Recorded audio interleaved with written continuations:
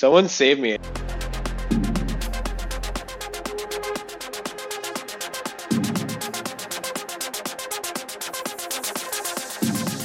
We're not even allowed to travel in Canada. If we travel right now, if you come back from another country, our prime minister announced that you have to stay in these government designated quarantine facilities for 2 weeks. Dude, what kind of...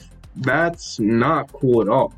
Yeah, someone save me. Anyone listening to this podcast, DM me if you want to like marry me or something in Las Vegas. Actually, that's perfect because you guys got all them little fake chapels there. Just make me an American, please. Get me out of this nightmare country. I don't know what's happening here, but just get me out. Man, dude or chick, whatever. I'll marry them all.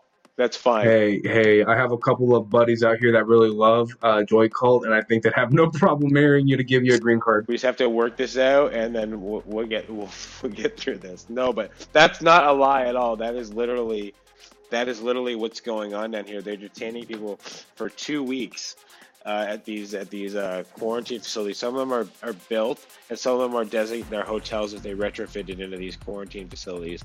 And at the airport, right when you get off, they take you there, and here's the crazy part.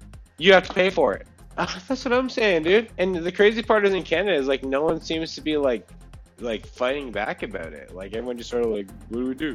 And I'm like, well, I guess I'm true. I don't know what to do either. Like we never really been in a situation like this, but man, I don't want to get too political, but I don't like that. Yeah, that's a real thing, dude. It's crazy. This is a fingerboarding conversation. Okay. No.